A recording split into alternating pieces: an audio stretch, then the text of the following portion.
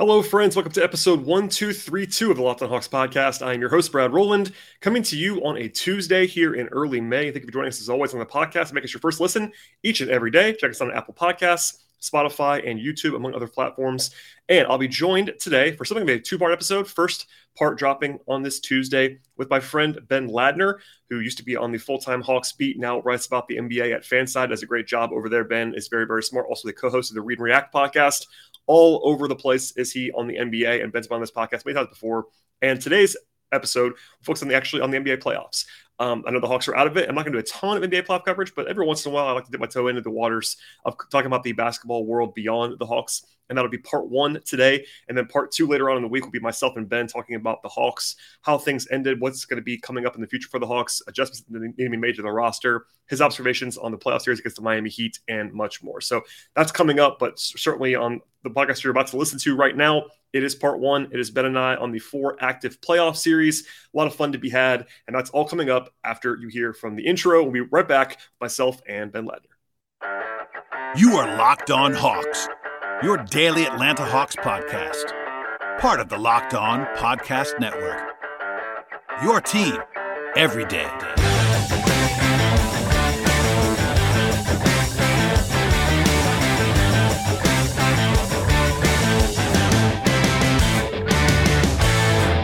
I am joined now by friend of the podcast, longtime associate, NBA connoisseur, Ben Ladner. Hello, sir. How are you?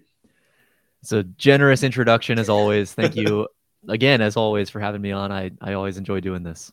It's my pleasure. We're recording this on Tuesday. As I sort of teased before I brought you in, this will be sort of a two-part episode, and we're talking about the playoffs a little bit right now with the 4 interesting series that are still remaining, 8 teams remaining. We'll be quick a little bit on these first 2 because there are 2 games tonight as we record this. So I'm not going to spend too much time, but hopefully this analysis holds up on these 2 series.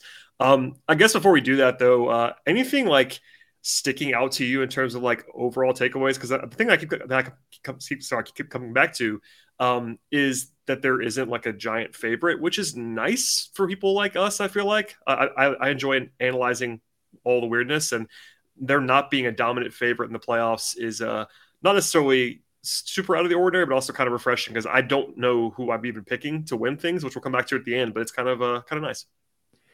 Yeah, I'm struggling to discern a real favorite as well. I mean, I think after the first round, I would have said Golden State was probably the favorite, and then Boston in the East. But it's always hard with those first round matchups to tell like how much of that is the team that looked good being good versus the team that looked bad just not being that good. You know, and so you really kind of need more evidence into the second and third rounds to know, okay, this team is actually good, or maybe they just had a good matchup in the first round and they're not as good as we thought. So, yeah, I mean, I guess I would still say that like Golden State's the favorite in the West, Boston's the favorite in the, but you know, Boston's down 0-1 to a Milwaukee team that doesn't have Chris Middleton. So maybe it's a little more wide open in the East, but whoever it is, I don't think anyone has more than like a 5% greater chance than the next team in each respective conference to win the championship, you know? And then as far as like overall takeaways, I guess we're kind of seeing, like, I don't know that there are any like significant, like a few years ago, it was like, okay, small ball is like taking over the league and you have to be able to play small. We're seeing a little bit of that defensive versatility, like all the stuff that's emerged in the last few years as important things to be able to do in the playoffs still there. I guess the 2 things would kind of be like scheme versatility on both ends. That's really important to have, to be able to do different things defensively, play different lineups that can do different things offensively. And then kind of going off of that, just teams that can play defense, you know, like we saw the Hawks, for example, in round 1, just like a team that could, and they couldn't score in that series either, but like these teams that can't get stops down the stretch, this has always been true to an extent, I suppose, but I think it's possible, and we'll probably need a year or 2 or 3 more to really know this for sure, but it's possible that as the pace and space, you know, proliferates around the league, offenses become more lethal, harder to stop. The teams that actually can stop really good offenses become even more valuable because there are maybe fewer of those teams than there have been in years past. So I don't know. That's just sort of a half-baked hypothesis. We'll see if that really holds up at all. Maybe like some team that can't play defense at all will end up winning the championship, but there aren't really many of those teams left. So maybe that is evidence that that hypothesis might be true. Yeah, not a coincidence there, I don't think. I think that your point about scheme versatility certainly rings true, particularly as well. I'm trying to hold off on the Hawks talk until later, but that came up in that series. Miami being scheme versatile and the Hawks being less so certainly mattered in that series. I do want to at least quickly touch on these series that are going to be playing tonight. And they both had these interesting dynamics in play. Obviously, the Celtics and Bucks. Milwaukee's now a small betting favorite in the series because they won game one. I thought that was pretty interesting, according to our friends at BetOnline.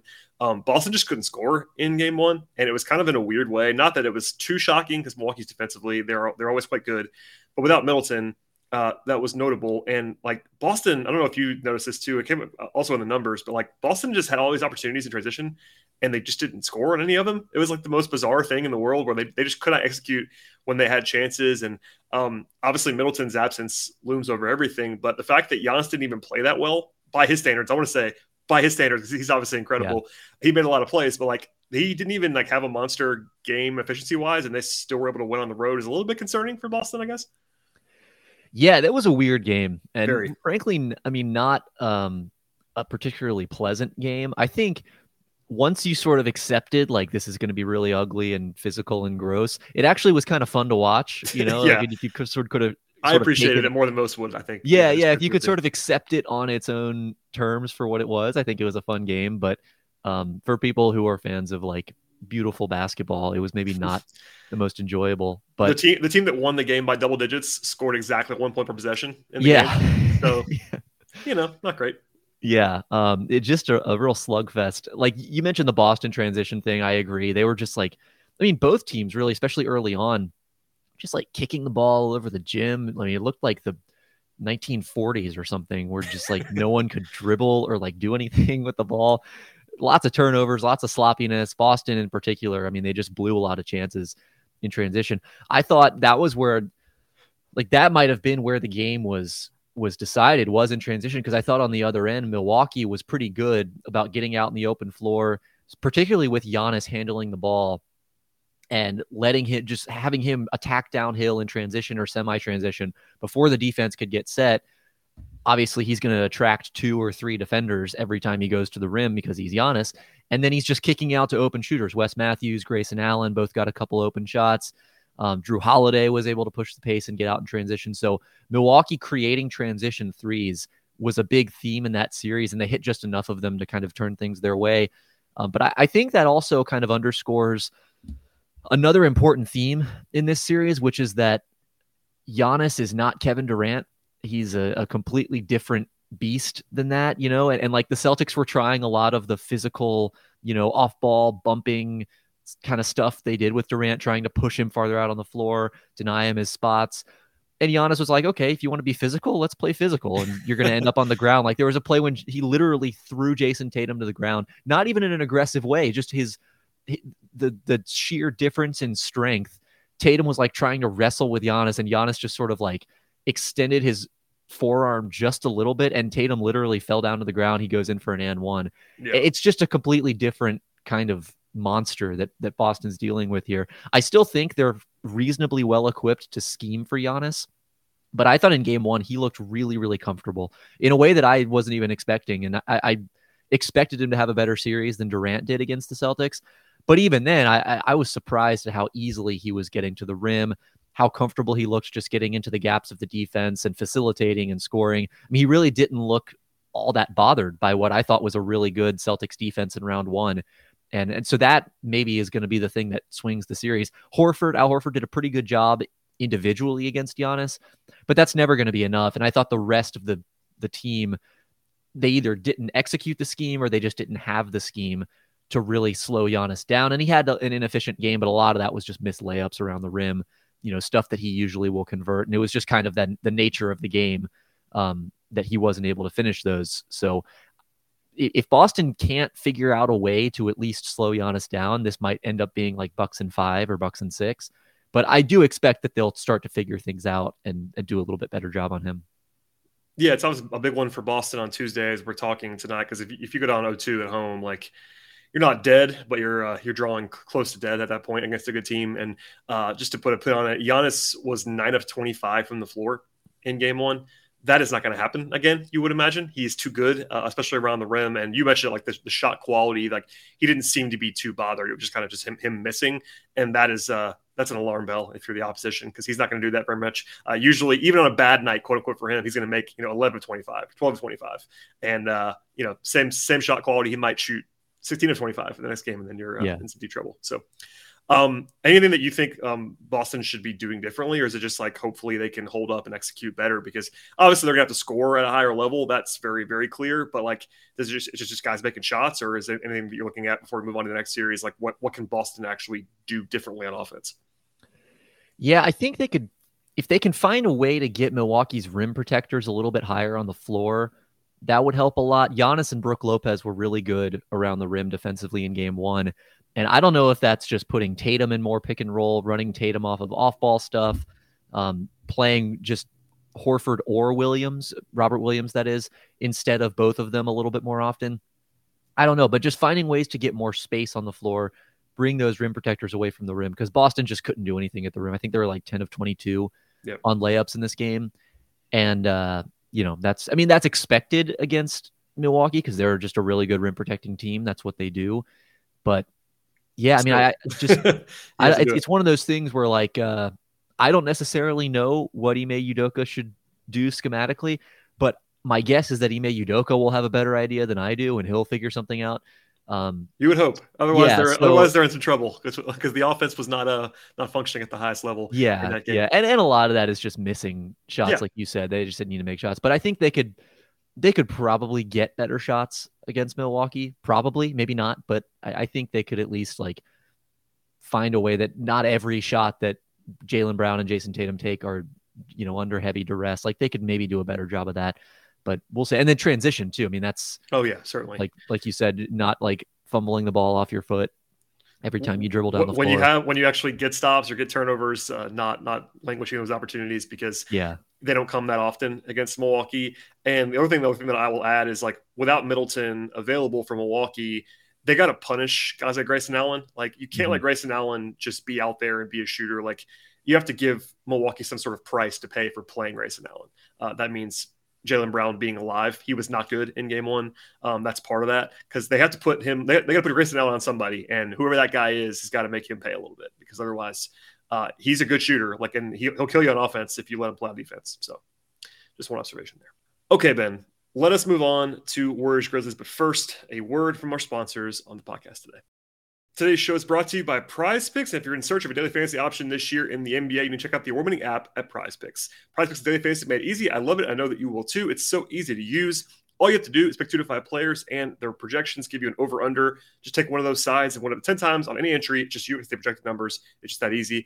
An entire entry can be made just a minute or less, so it's also very quick and efficient. And Prize Picks is safe. It offers fast withdrawals, and they have props on anything that you can possibly think of, including points, rebounds, assists, and even steals in the basketball world. They also have mixed sports entries. So if you like MMA or soccer or baseball, etc., you can pair stuff together, use those skills at the same time, and really kind of have a lot of fun going sport to sport.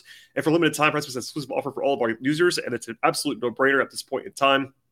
$50 for free if a player in your first Prize Picks entry scores even a single point, and all you have to do is use the promo code NBA. One more time, that is promo code NBA for exclusive offer for only our users. It's an actual no-brainer. If you use that code, you get $50 for free if a player in the first entry scores even a single point. Check it all out today at Prize Picks. All right, Ben, let us discuss Warriors Grizzlies. The Warriors are big favorites at BetOnline, now minus 525 as we speak in the series after winning game 1 on the road. And kind of without Draymond. I know Draymond played in that game, but he did not play for a long stretch of that game, and they were able to win anyway on the road. And you said it earlier, the Warriors are, if not the favorites, they are close to the favorites. They are playing extremely well. They have their guys all firing on all cylinders now that Draymond, as long as Draymond doesn't get suspended again, which might happen, I guess, later on in the playoffs. But weirdly, the Warriors kind of thumped them on the glass on offense, which was a little bit strange. And that's what the Grizzlies just kind of had that happen, because Memphis has got to win the glass in this series. But like anything stick out to you? Obviously, the Warriors are just the more established team offensively. They can reach heights that are pretty scary. But what did you see in game 1? Yeah, it was one of those games. I actually thought the Grizz outplayed the Warriors, which is either encouraging because or not, or not because that was the game to get and they gave it away at home. And now home court advantage is back to Golden State. So, I mean, you mentioned the rebounding. That was obviously a big key. The Grizz were the best offensive rebounding team in the league this year. And they were pretty good on the offensive glass, but defensively, just not able to secure. And a lot of that is because, like when the Warriors go small, it's sort of it forces their opponent to go small as well. And then when the center is setting a screen for Steph Curry, that means now the Grizzlies' small center, in this case, it was Jaren Jackson Jr. most of the time, has to come up high out on the floor. And if a shot goes up, now all of a sudden, your biggest guy, your best rim protector, ostensibly your best rebounder, is away from the basket. And so there's just all this open space underneath the rim and no one big on defense to claim the rebound. And so guys like Andrew Wiggins, Gary Payton II were able to kind of get in there and tap it out or grab it and create some second shot opportunities. I also thought Steph Curry just did not look bothered by the Grizzlies defense. And there are some things I guess they could do. I mean, keep him off his left hand a little bit more, make him go right. I mean, he missed some pretty makeable shots for him, which, the Grizzlies dodged a bullet there. But other than like just trying to force him away from his left hand or crowding his space a little bit more, putting two on the ball or something, like, I don't know that the Grizzlies can really do anything against Steph or really the Warriors backcourt. Because like Jordan Poole has now become this dynamic scorer and playmaker. Klay Thompson is looking more like Klay Thompson than ever before. And the Grizzlies just don't have amazing backcourt defensive personnel. Ja Morant is one of the worst defenders in the NBA.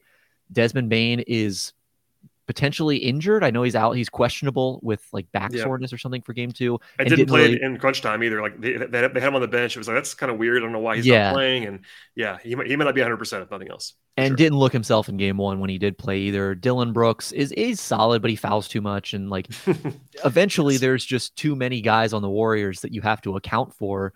And I don't know that the Grizzlies can, unless they just want to play DeAnthony Melton a ton of minutes, which they did in game 1. But finding room for all 4 of those guards while keeping Ja Morant on the floor. I mean, if they really want to stop the Warriors, they would just take Ja Morant off the floor, but then their offense is going to be bad. And so you kind of have to keep him out there. So it's tough. I mean, it feels like one of those things where if they adjust and start to load up on Steph, all of a sudden Poole's going to have another big game, or Klay Thompson's going to get going, or, someone is going to be able to take advantage of that. That's sort of the benefit of having Steph Curry, is that taking him away requires giving something else up somewhere elsewhere on the floor in a way that a lot of superstars don't.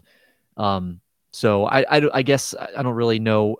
I forgot what the question was to begin with, but it doesn't matter. Nothing matters, Ben. That's what struck me about game 1. Yeah, that was basically the question. No, it's like, it did feel like you kind of referenced it earlier in that answer. Like it seemed like Memphis, that was one they had to get and they didn't get it. And that's probably a little bit too simplistic, obviously, but Steph wasn't incredible by Steph standards in game 1. Klay was 6 of 19. Those two guys combined were not terribly efficient. Obviously, Jordan Poole made up for a lot of that by being awesome off the bench. But between all of that and Draymond getting ejected and also turning the ball over a lot, like they had a lot of things go their way, did Memphis, playing at home, and still didn't win the game.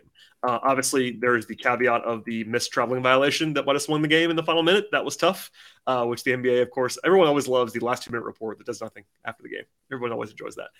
It's not going to change anything whatsoever. But if you're a Grizz fan, obviously you're not giving up hope by any means, but it's like a lot went right for you and you didn't win anyway. So, and obviously same thing as Boston, but even more so in this series, like you have to win game 2. You cannot afford to lose game 2 at home, because then you got to win 4 out of 5 without any home court whatsoever. And that is I won't say impossible, because I never want to close the door on anything. I was the same guy who said the Hawks were still alive when they were down 3-1 and all that stuff. But like nothing is going to be good for you if you're down 0-2 at home. So who knows? Yeah, and maybe going off the sort of backcourt defense point for the Grizz, maybe one way to do that is to try to make the Warriors guards work a little bit more on defense. Like that is, of course, going to require Bane to play better, or be healthier, or Dillon Brooks to actually make a shot. He hardly ever does that, to be honest. I don't even get me started on Dillon Brooks. I love it. But offensively, that is offensively. But like if they can make Steph guard a little bit more, if they make Jordan Poole guard, make Klay guard, tire those guys out, just have some sort of secondary offensive threat outside of Ja Morant on the perimeter who can actually like do some damage against those Warriors guards defensively. Maybe that helps you on the other end because they don't have as much energy to go back at you. I don't know. The other thing that stood out to me was the Warriors, who are not like a big getting to the rim type of offense, No. they were 25 out of 36 at the rim in this game. They just were getting there. And that's really what swung the game. Like the 3-point shooting, the Grizz were a little better from three, but the Warriors were kind of even with them every other spot on the floor. The offensive rebounding, the turnovers, I think were all pretty similar. And it was just the Warriors getting to the rim and finishing pretty much with ease that kind of turned the game in their favor. And again, that's maybe a product of Steph pulling those rim protectors away from the basket. Now there's more space. They got a lot of stuff out of the short roll. And like, you know, when the Grizzlies put 2 on the ball, Gary Payton in the seconds getting downhill and Draymond and whoever else. So that's something that I would maybe you try playing bigger if you're Taylor Jenkins to keep another rim protector on the floor. That has its downsides because he could get spaced out. He could get put into isolation and blown by and everything. So I don't know. There really aren't a lot of good answers against this Warriors team. That's kind of what makes them the Warriors, you know, with those small lineups. And but of course, the other thing there is they didn't have their small ball center in Draymond, and like again, kind of makes it one of those things where this was the game for the Grizzlies. They had to get that game, yeah. The circumstances were set up perfectly, and it didn't happen. Yeah, it didn't happen at the end. I mean, Draymond, even before he left, was not playing his best. He had 5 turnovers in 17 minutes. Like it wasn't like he was cooking either. I thought Gary Payton, who you referenced briefly, was awesome in game 1, and that's a huge thing. You could throw him at John. Simply put, though, like I thought Bane was incredible in the Wolves series. Like he changed that series. He was maybe the best player in that series. Like that's how good he was. And if he's not good in this series, they have no chance in my mind because he was not good. He might be injured, like you said.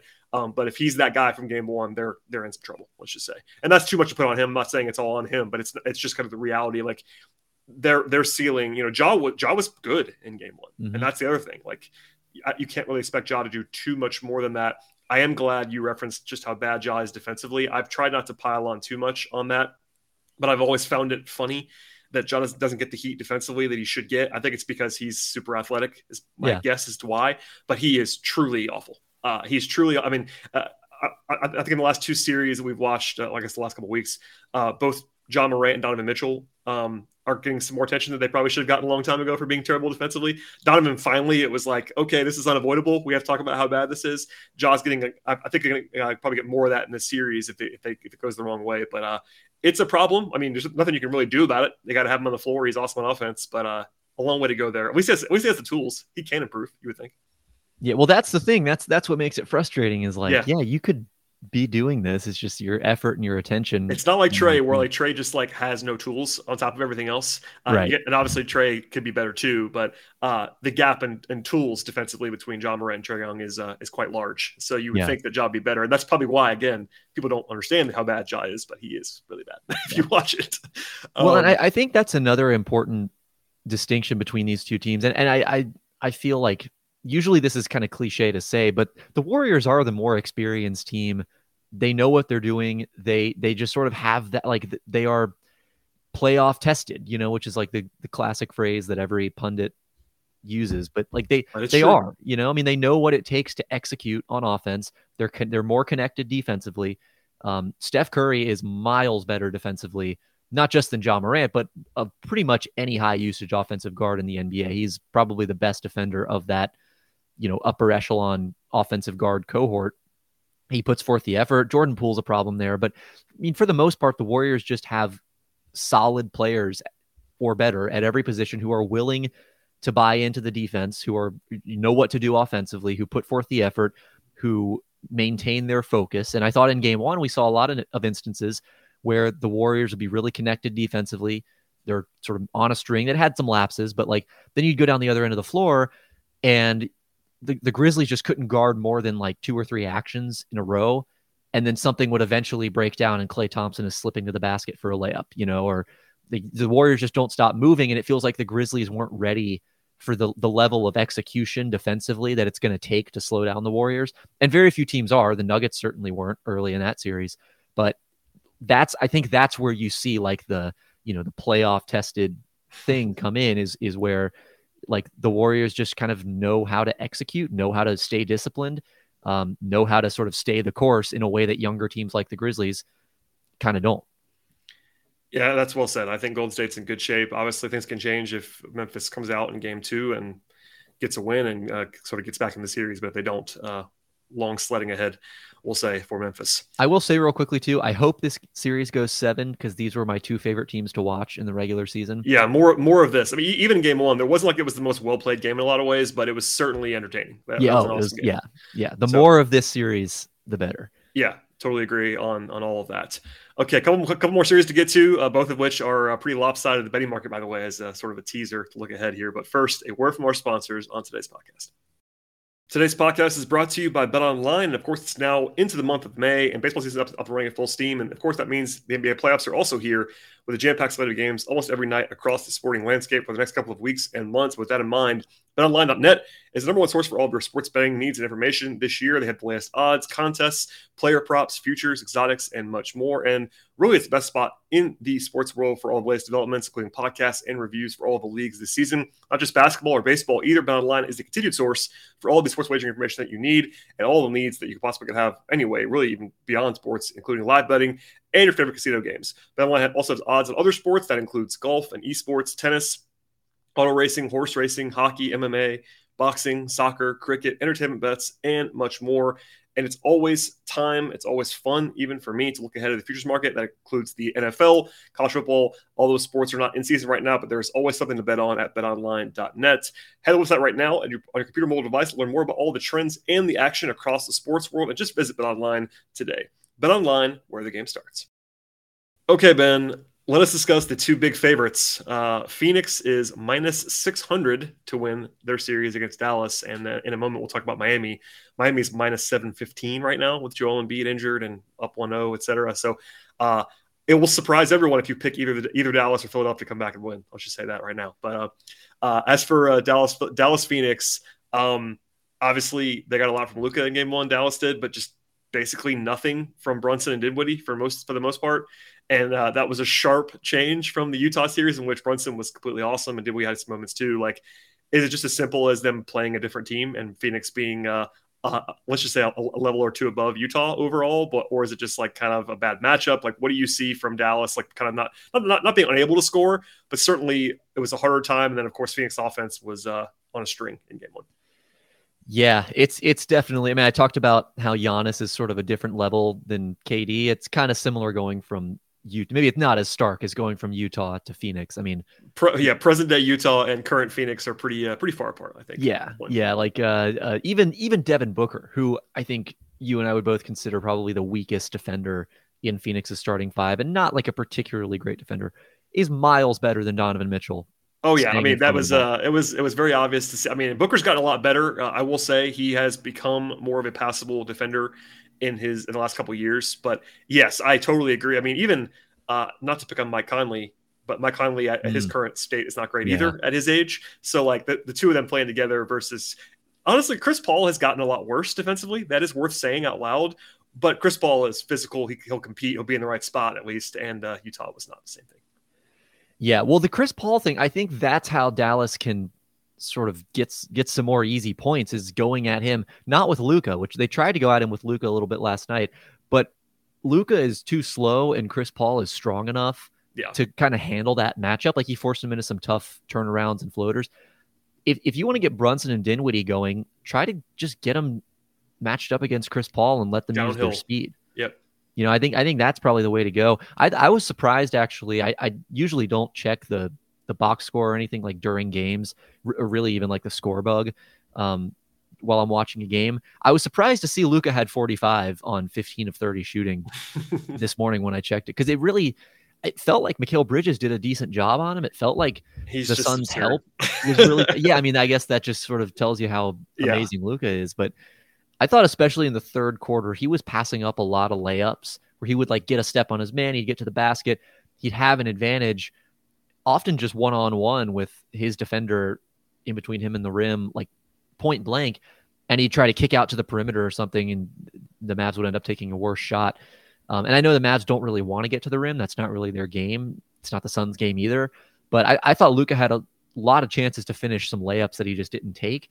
And then on the perimeter, not only did Mikal Bridges do a really nice job getting over screens, staying attached, all that, when guys like Ayton got switched on to Luka or Chris Paul or whoever, Booker, whoever it was, the Suns did so much of a better job than the Jazz did, like helping that guy when he got beat, or, rotating to the shooter when there was a kick out, or just like doing the basic defensive concepts that are required to play like competent team defense that the Jazz just couldn't do. And so again, it just kind of goes back to the difference in execution is and personnel, of course, is massive in this series. But I thought even like DeAndre Ayton did a nice job executing the defensive game plan. They're forcing Luka right. They're sitting on that left hip, and they want to make him drive. They want to collapse. They want to bring help, kick out to a shooter, or rotate, etc. They don't want to let him get to that step back. But that said, I thought Luka bailed the Suns out quite a few times. And I know he was 4 of 11 from 3 on the game, but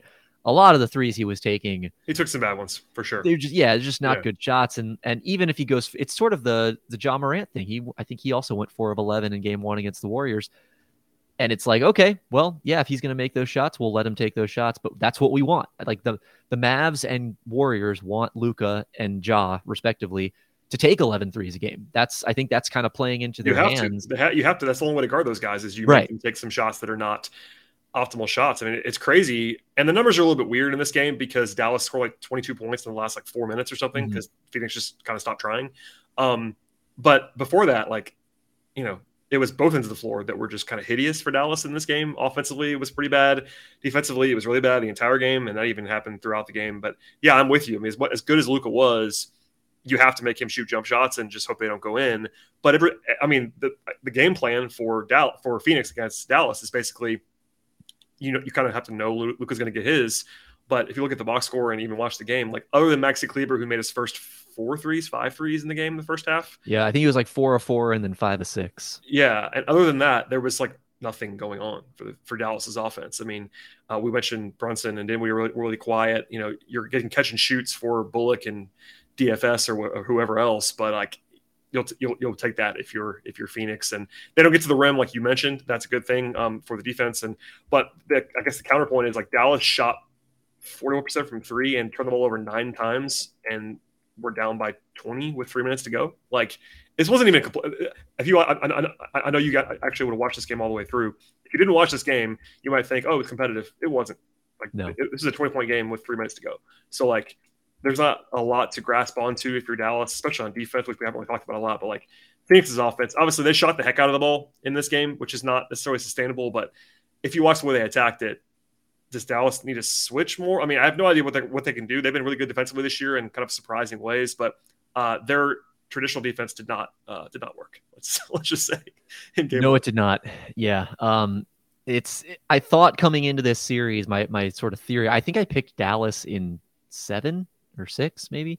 I picked an upset, whatever amount of games it was. Look at you taking a stand. Yeah. Being bold. I mean, I will say, if we knew, if we thought Devin Booker was not going to be himself, it would have been a little bit easier. Yes, that was part of my thinking. And Devin Booker played 38 minutes in game 1, so like, I assume he's at least close. He didn't play great, but him being out there for his full workload is not good for Dallas because that's tough. Because that's the one sort of major crack. I mean, you talked about the Warriors earlier on being your title pick like a week ago or whatever it was. Part of that was that Devin Booker was hurt and we didn't know when he was going to come back. And I was on the same page as you. It's like, look, if Booker is at least hobbled for a while, maybe he switches to Golden State. But if Booker's himself, there's a reason why Phoenix was the best team in the league by a wide margin this year, and they were that team in game 1.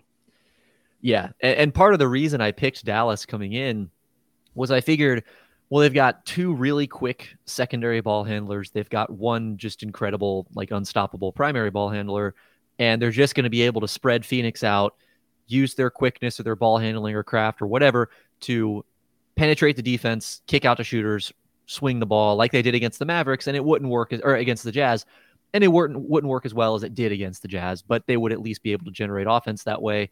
And then defensively, they fly around, they rotate, they're connected, they do all these things. Phoenix is not really like they run good stuff, but they're not going to like necessarily mismatch hunt all the time, and they're more of like kind of a continuity offense. So I figured, okay, Dallas is fairly well equipped. They've got some versatility. They can do some switching. They're fairly well equipped to keep a handle on a continuity based offense. And that wasn't really the case in game 1.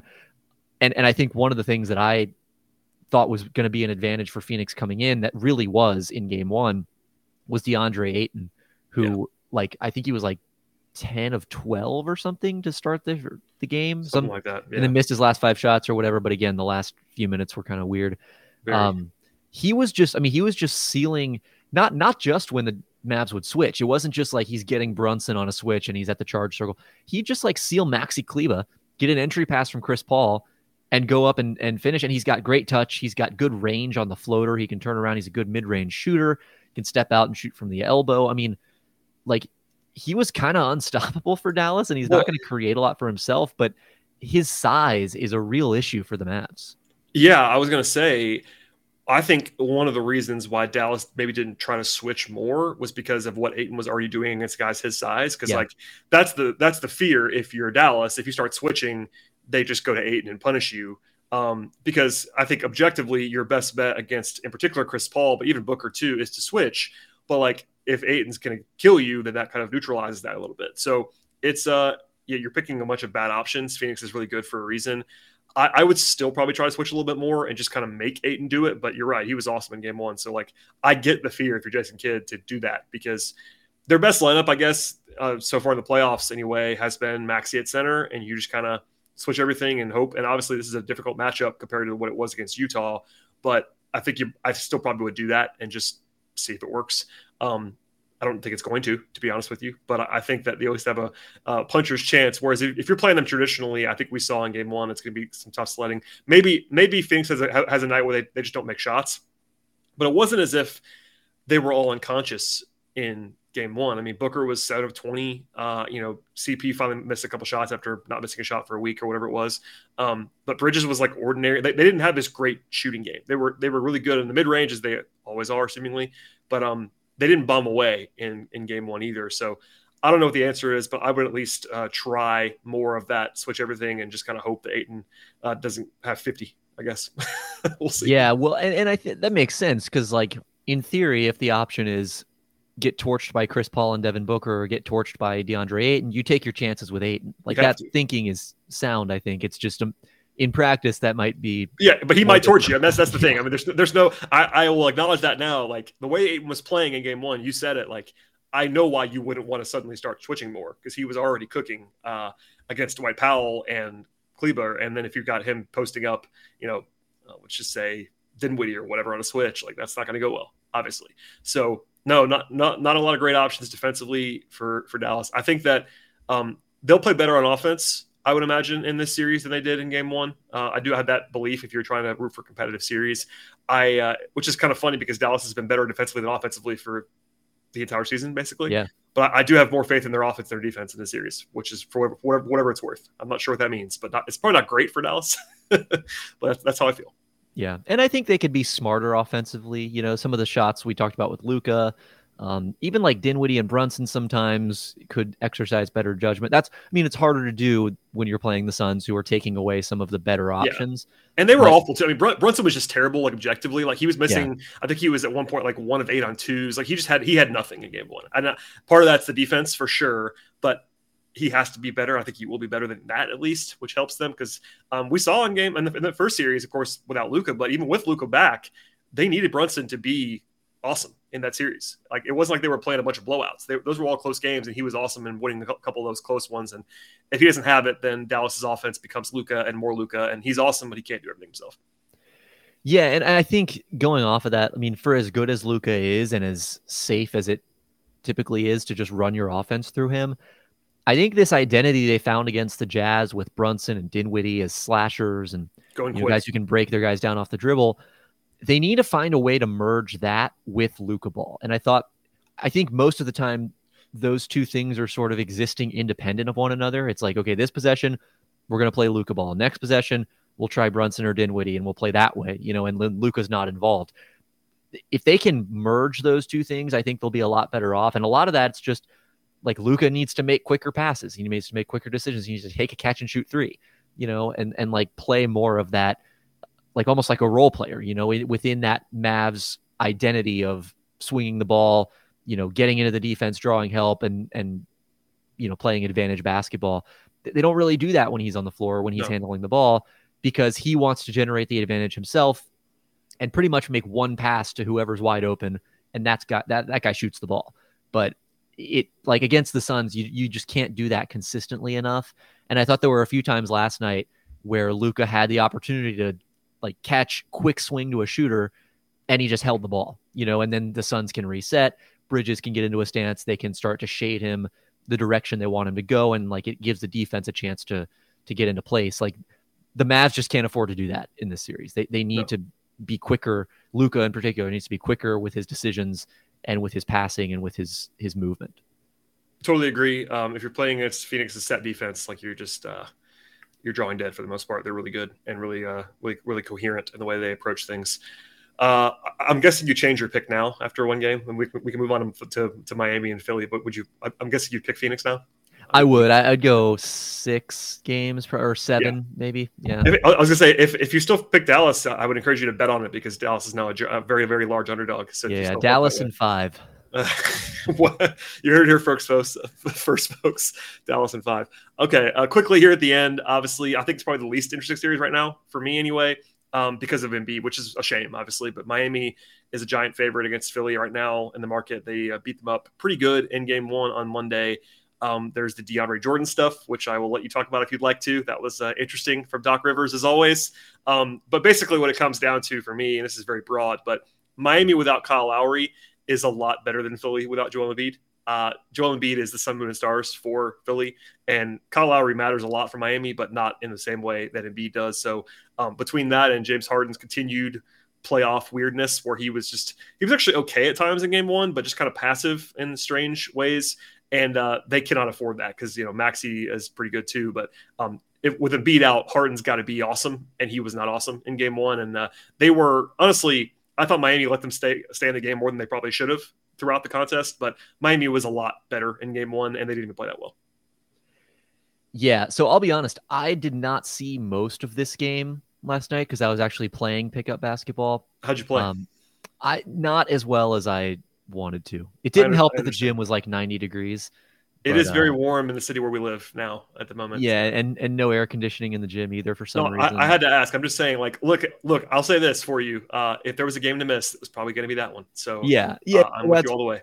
Why I was kind of comfortable with it is because okay, well, I'm not missing Grizz Warriors. Well, and there was a moment, I will say, I think Philly led for like 3 minutes total, and it was the last 30 seconds of the first half, and maybe part of the first 2 minutes of the third quarter. Yeah, and Miami basically dominated the rest of the game, and it was very obvious why they did it. Like Miami's defense is obviously very good, but Philly, between the lineup weirdness and Harden, it's just like we kind of know the deal here. Without Embiid, this is what a fringe playoff team.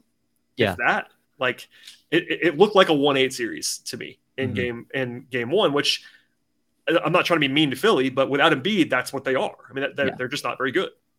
Well, and also, if you kind of look at Miami and you assess like their personnel and their style, the way they want to play, particularly defensively, if you ask yourself, okay, what kind of player could maybe give this team some fits? Well, they don't have a lot of size on the interior.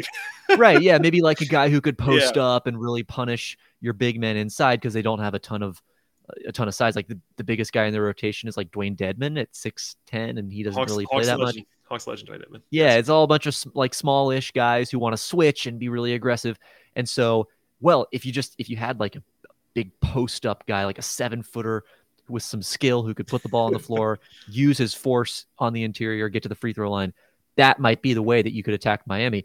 Philly has that guy. Obviously, he's just not playing. He's not available.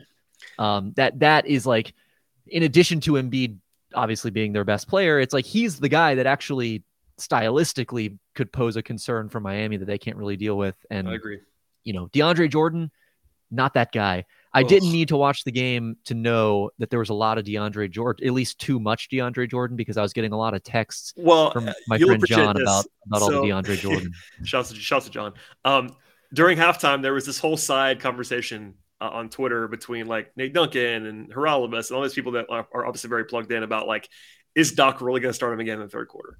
And he did it. And listen, I will say, I think Nate said this as well. I don't think DeAndre was terrible in the second half. I really don't. I think he was not good. He was terrible in the first half, like truly terrible. And I could not believe he was out there and they kept playing him. And like, I just don't understand. But I mean, if you look at the number, like no one was good. I mean, Paul Reed couldn't stay on the floor. Right. We all love Paul Reed. He had 5 fouls in 13 minutes. George Niang was 0 of 7 from the floor, 0 of 7 from 3. Like, what? I don't know what you're supposed to do. Charles Bassey off Charles Bassey. I mean, he played 5 minutes. He was like, out there. It was mostly garbage time, if I remember right. But yeah, I obviously they can win game 2. It's one basketball game, but like they are again a very large underdog in game 2 in my mind. And the series begins if Embiid plays in game 3. If he doesn't, then they're probably just dead. And if he does, then they can, the blueprint basically becomes go win both at home and then reset things. But they're not. I mean, this is not breaking news. They're not winning the series if Embiid's not back in game 3. I don't think. Yeah.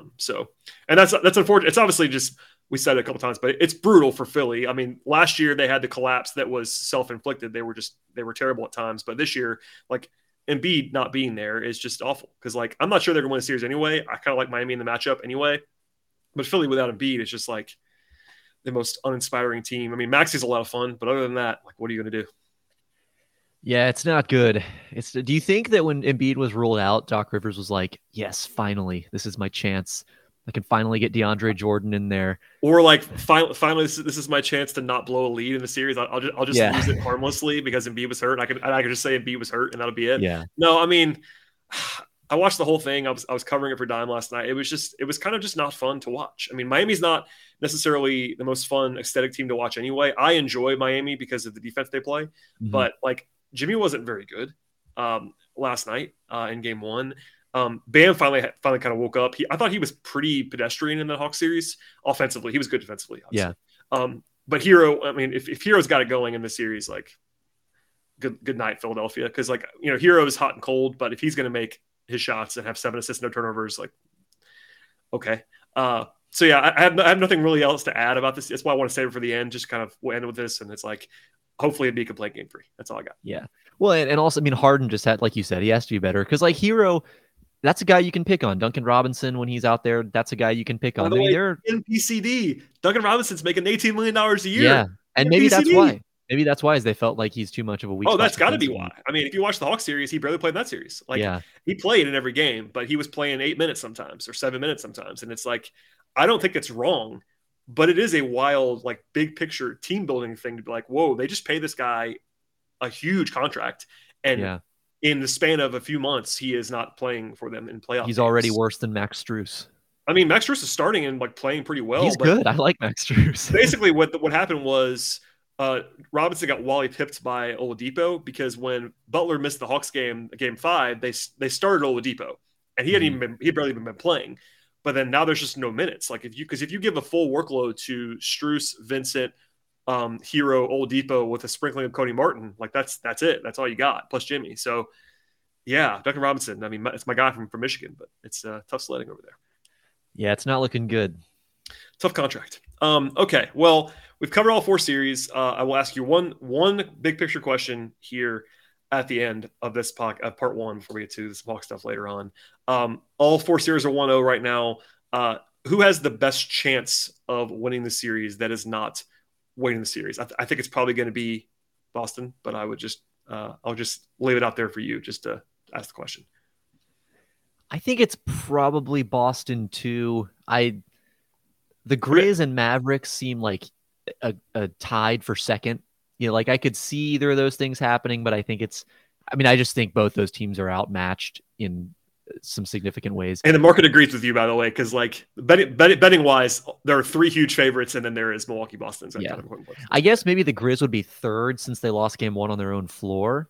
And that just kind of makes it more uphill sledding. True. So yeah, Boston, I think they also lost game 1 on their home floor, but they strike me as just a more resilient and more and they're better. They're just better. Versatile. Yeah. I mean, they just fewer weak points, fewer areas to exploit, probably better top end talent. Really. I mean, Middleton being out still matters. Like I know they won that game, but Milwaukee without Middleton is not quite Milwaukee in capital letters too. So I'm with you. I think it's pretty clear with them, but I wanted to at least ask you if I was giving you one more chance to go back to Dallas, go back to the bandwagon. Dallas 5, yeah. At the end of the podcast. Okay, Ben. Well, for anybody that misses this second podcast, I want to stop here and ask you to plug whatever you got going on. I know you're writing all kinds of stuff always and podcasting with our friend that we referenced earlier, John. But please plug yourself, sir, and then we'll be back for part 2 later on. Sure. Yeah. I'm writing about the NBA, obviously covering the playoffs over at the Step Backs. You can check that out. Also covering the league in podcast form on the Read and React NBA podcast with the aforementioned John Sauber. Legend. So I don't know when the next episode of that's going to come out. That tends to be more of a when you sporadic scheduling. Yeah. But yeah, whenever John has a take that he has to get off his chest, is basically what it comes down to.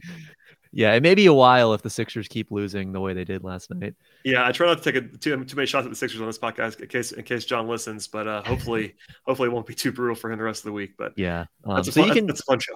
Keep up with all that. You can find that on my Twitter page. Usually that's where I tweet it all out. And other than, if not, you just search it and it'll probably come up. So yeah, that's about it.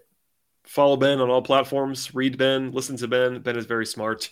Thank you, sir. And for everybody else, please subscribe to this podcast. We'll be back again later in the week with more on, more on the actual Atlanta Hawks with Ben and myself. So stay tuned for all of that.